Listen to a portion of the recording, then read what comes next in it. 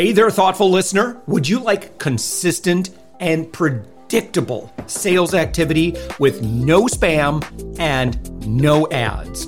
I'll teach you step by step how to do this, particularly if you're an agency owner, consultant, coach, or B2B service provider. What I teach has worked for me for more than 15 years and has helped me create more than $10 million in revenue.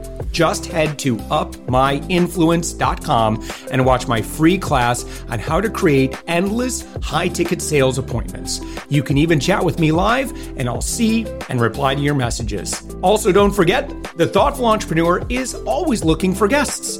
Go to upmyinfluence.com and click on podcast. We'd love to have you.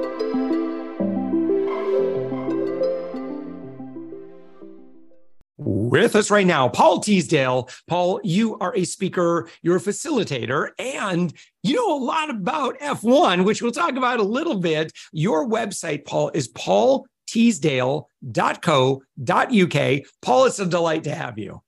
Absolute pleasure to be on today, Josh. Thanks for having me. Absolutely. We're recording this. The kids have just been put to bed, by the way. So thank you so much for recording this at such a late hour. But it's great to have you. Would you mind, Paul, maybe sharing just a bit about the work that you do today and who you serve? Yeah, sure. Well, I primarily take my insights and my experience from high performance teams, particularly those years that I spent in the world of F1. And I make those insights accessible to people so that they can apply it for themselves. So I work with leaders and with teams who are looking for that performance edge, who are looking to be able to take a different insight and a different view of performance and apply it to their own organization so that they can drive their own performance and accelerate the way they work. So that's what I do. I help people get performance to be accessible to them. Yeah. And what does that look like? How do you work with people? Like, what are you coaching with them, or tell me more about how your business operates? Yeah, well, I offer a sort of multi-tiered approach. So easiest way generally is a sort of speaker. It might be a lunch and learn, or a sort of get to know the team, get to know some insights from the world of Formula One. There's some great stories to be had from there, either around high performance teams or high performance leadership. That tends to get a lot of interest and gets people intrigued. But then I can help follow that up with how do you actually apply that to your organization? How do you apply it to your team or your situation? And that's where a lot of the facilitations, the workshops, even the bigger programs of work, if I'm working with larger organizations as well, where I can take teams through the various steps that I've brought together through my learnings in high performance and help them apply them for themselves. Yeah. Tell me about your background and how that makes you uniquely qualified to do the work that you do. Give us some good F1 stories, because I can't imagine. Well, I hope you will tell us a bit about what that environment and that culture is like. Yeah. Well, the world of F1, I mean, there's some great people who have that experience and share that experience in F1. I like to distinguish myself, and I'm probably the only person who has combined sausage making and banking and Formula One and bring all of those insights together in a way that makes those accessible to people. So my background prior to the world of F1 was in operations management. I was a manufacturing manager in a sausage factory for a number of years. But I've also done everything from consulting internally and externally with organizations. Spent a number of years in New Zealand where I worked for a big dairy company before making a shift into banking and applying my learnings from the sausage world into the banking world, which I've got a few stories about there. And then when the wife and I decided to move back to the UK, we reached out to the network. A friend of mine worked for and still works for McLaren, the Formula One team, put me in touch with somebody, and I got the opportunity to work with them for nearly 7 years, applying their ways of working, their methodologies and their stories, and bringing some of the technologies to wider industry. And so I was the sort of front face of those engagements, working with everything from supermarket shelf stacking to oil and gas drilling and airport operations, areas where people want to apply a different level of thinking, and particularly around data-driven decisions, which is something that Formula One is particularly known for. And how do you make fast decisions? How do you make predictive decisions based on detailed analytics? And that's what I do now. I work by myself to bring all of those lessons together. The F1 angle gets a lot of interest, but there's lots of interest from the world of sausages and from banking as well. So yeah, tell me a bit more about what can we learn from F1 or the F1 culture about this rapid data-driven decision making, because that sounds ideal. I think so many of us end up making a lot of our decisions purely, or predominantly based on emotion, whether we believe it or not. Yeah. So one of the key lessons that I took from my time there is one of these counterintuitive stories. If you think about the amount of data that's in the world of F1, it's huge. There's a huge amount of data, huge amount of analytics. And yet, when you get behind the scenes, they use the term small data a lot. So what they're actually looking for is the smallest possible data set. And the reason for that is that the more data you generate from the car, the more sensors you need, the more weight you have on the car, the lower your performance. And so you've got to approach things a little differently in order to make sure that your return on investment when you're investing in data is going to pay off for you. So what we were doing there, and this is the approach that I've taken in my independent days, is to say, right, switch this data-driven and data-led approach to something that is more results-led. So start with your results. And this is the rapid model that I work with and I've generated, which is results, actions, people, insights, and data.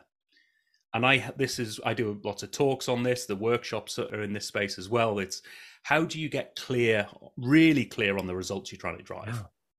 One of the things I think is going to be really a critical part of that is not making decisions in a vacuum. Like, I believe in the power of executive decisions. And I've had really good conversations about this. Like, how are you able to pull in the people and the resources and the data that you need rapidly, and you still want to make executive decisions, right? Like, if let's say that you're behind the wheel and you're a driver, would you mind maybe kind of sharing that and how that might be an illustration of this principle? Because at the end of the day, the driver needs to make those decisions, right? But they're not doing it just based on gut instinct alone.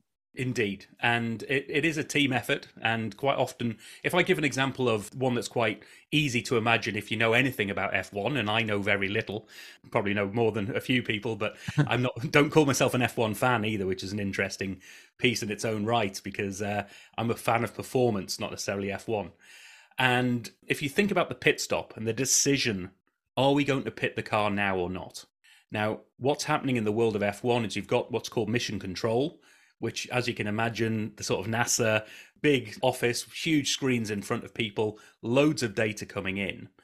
And people are analyzing that data in real time, doing predictive analytics, doing some great stuff with the technology that they've got to say, the data says, now's a good time to pit.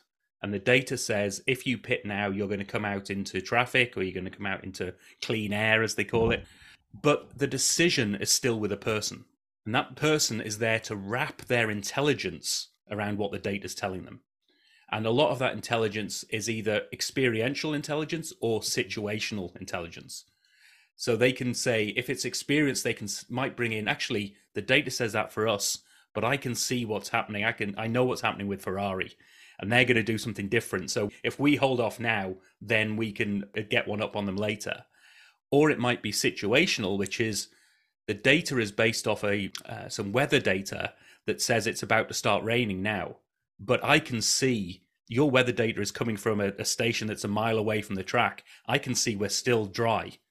So if we can get 2 or 3 more laps out of this before it starts to rain, then we'll get better performance. So it's that I'm there in the moment. I can see stuff that the data can't see. And so it's there to understand the data leads you in a certain area, but you still need human intelligence wrapped around it. Yeah. Paul, I'm curious. So you're in England. Where do you watch most of your F1 races today? Is there pubs? Do the pubs show the F1 races, or do you kind of have to just watch at home? So pubs don't tend to show the Yeah. F1. It's a bit too long-winded for them. But yeah, it's a home thing. I've had the privilege of watching some of the races from Mission Control and Wow. seeing those decisions being made in real time. And but yeah, it's an amazing sport. It's an amazing team and an amazing environment where everybody is so focused. And you talk about the culture earlier on. The culture is there that everybody knows what they're there to do. Everybody knows their position in helping the thing that everybody is driving towards, which is that win and that performance on the track. And so that is a key thing, I think, that a lot of businesses outside of F1 can really challenge themselves on is everybody really clear on the where we're driving for here and how each part fits in to what we're trying to achieve. Yeah. What is it like watching an F1 race with you? As I say, I don't call myself a fan on the basis that I'm not a fanatic. Right. I know a lot of people. My brother-in-law and my wife's side of the family are big motorheads and petrol heads, and they've grown up loving the sport throughout the years. I never had that, but I've seen the epitome of high performance that is Formula One, and the ability to be in that team is amazing. So I tend to be relatively quiet when I'm watching things. I'm looking for the nuances. It's interesting once you start getting behind the scenes and hearing what the commentators are saying and knowing what's really happening behind the scenes. Wow. Is like, yeah, you're thinking that, but yeah, they've probably got something else up their sleeve here. But Fascinating. What makes good commentation doesn't necessarily make the right decision. So. Right. So another really interesting, again, kind of part of your story is working in the sausage industry. Can you share just a bit about that and what today's business leaders might be able to glean from your experience? Like kind of like what you learned and what wisdom you might be able to impart from that time. Sausage making, it's like any FMCG environment. You're just making product on a day-to-day basis, and you're measuring and managing performance. And this is what I brought to the banking world, and what I share with a lot of people is a lot of mistakes I see in organizations is that they measure and manage not necessarily the right things.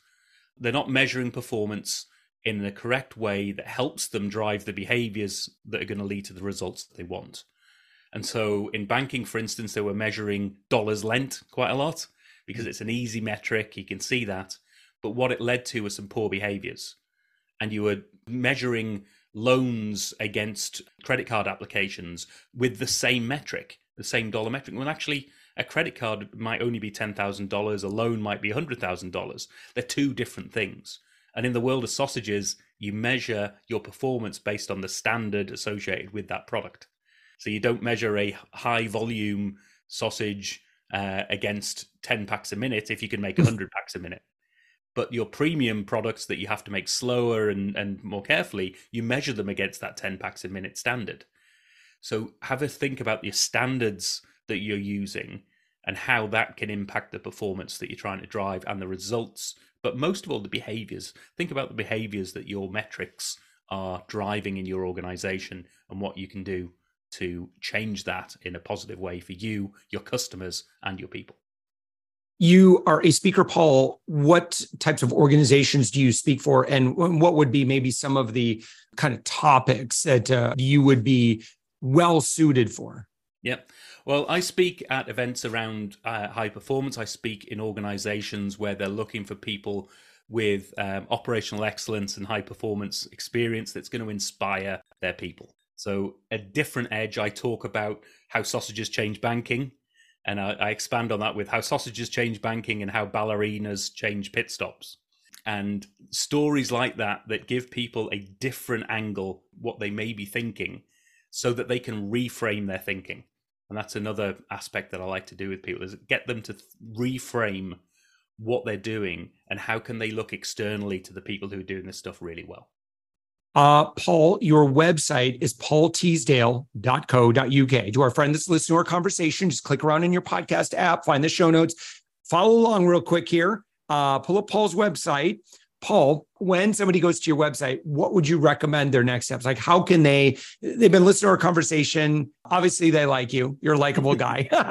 And where do they go from here? What do they do, particularly in light of, resources on your website? Yeah, the first thing that you'll see up there, and there's a pop-up that comes up as well if your pop-ups are enabled, book a 30-minute slot with me. I love to have those connections with people. I love to hear about your performance challenges and opportunities, and if and how I can help you and your organization with some of the stories that I've got. No obligation, more than happy just to talk through what you're doing right now. So that's the first port of call. Book a 30-minute slot with me. Connect with me on LinkedIn. I'm quite active there. And listen out for me. And I'm more than happy to talk about what this means to you and your teams and how we can make it work. Yeah. Paul Teasdale, again, speaker and facilitator, and great insights on many a topic. I particularly loved your stories on F1. So again, your website, paulteasdale.co.uk. Paul, thank you so much for joining us. Thanks so much, Josh. Pleasure.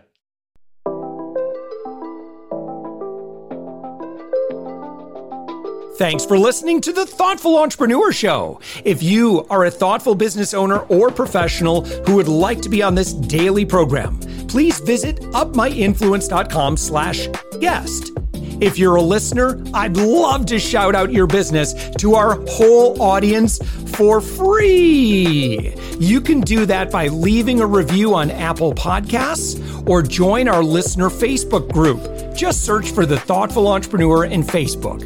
I'd love, even if you just stop by to say hi, I'd love to meet you. We believe that every person has a message that can positively impact the world.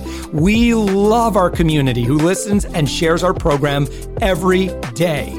Together, we are empowering one another as thoughtful entrepreneurs. Hit subscribe so that tomorrow morning, that's right, 7 days a week, you are going to be inspired and motivated to succeed.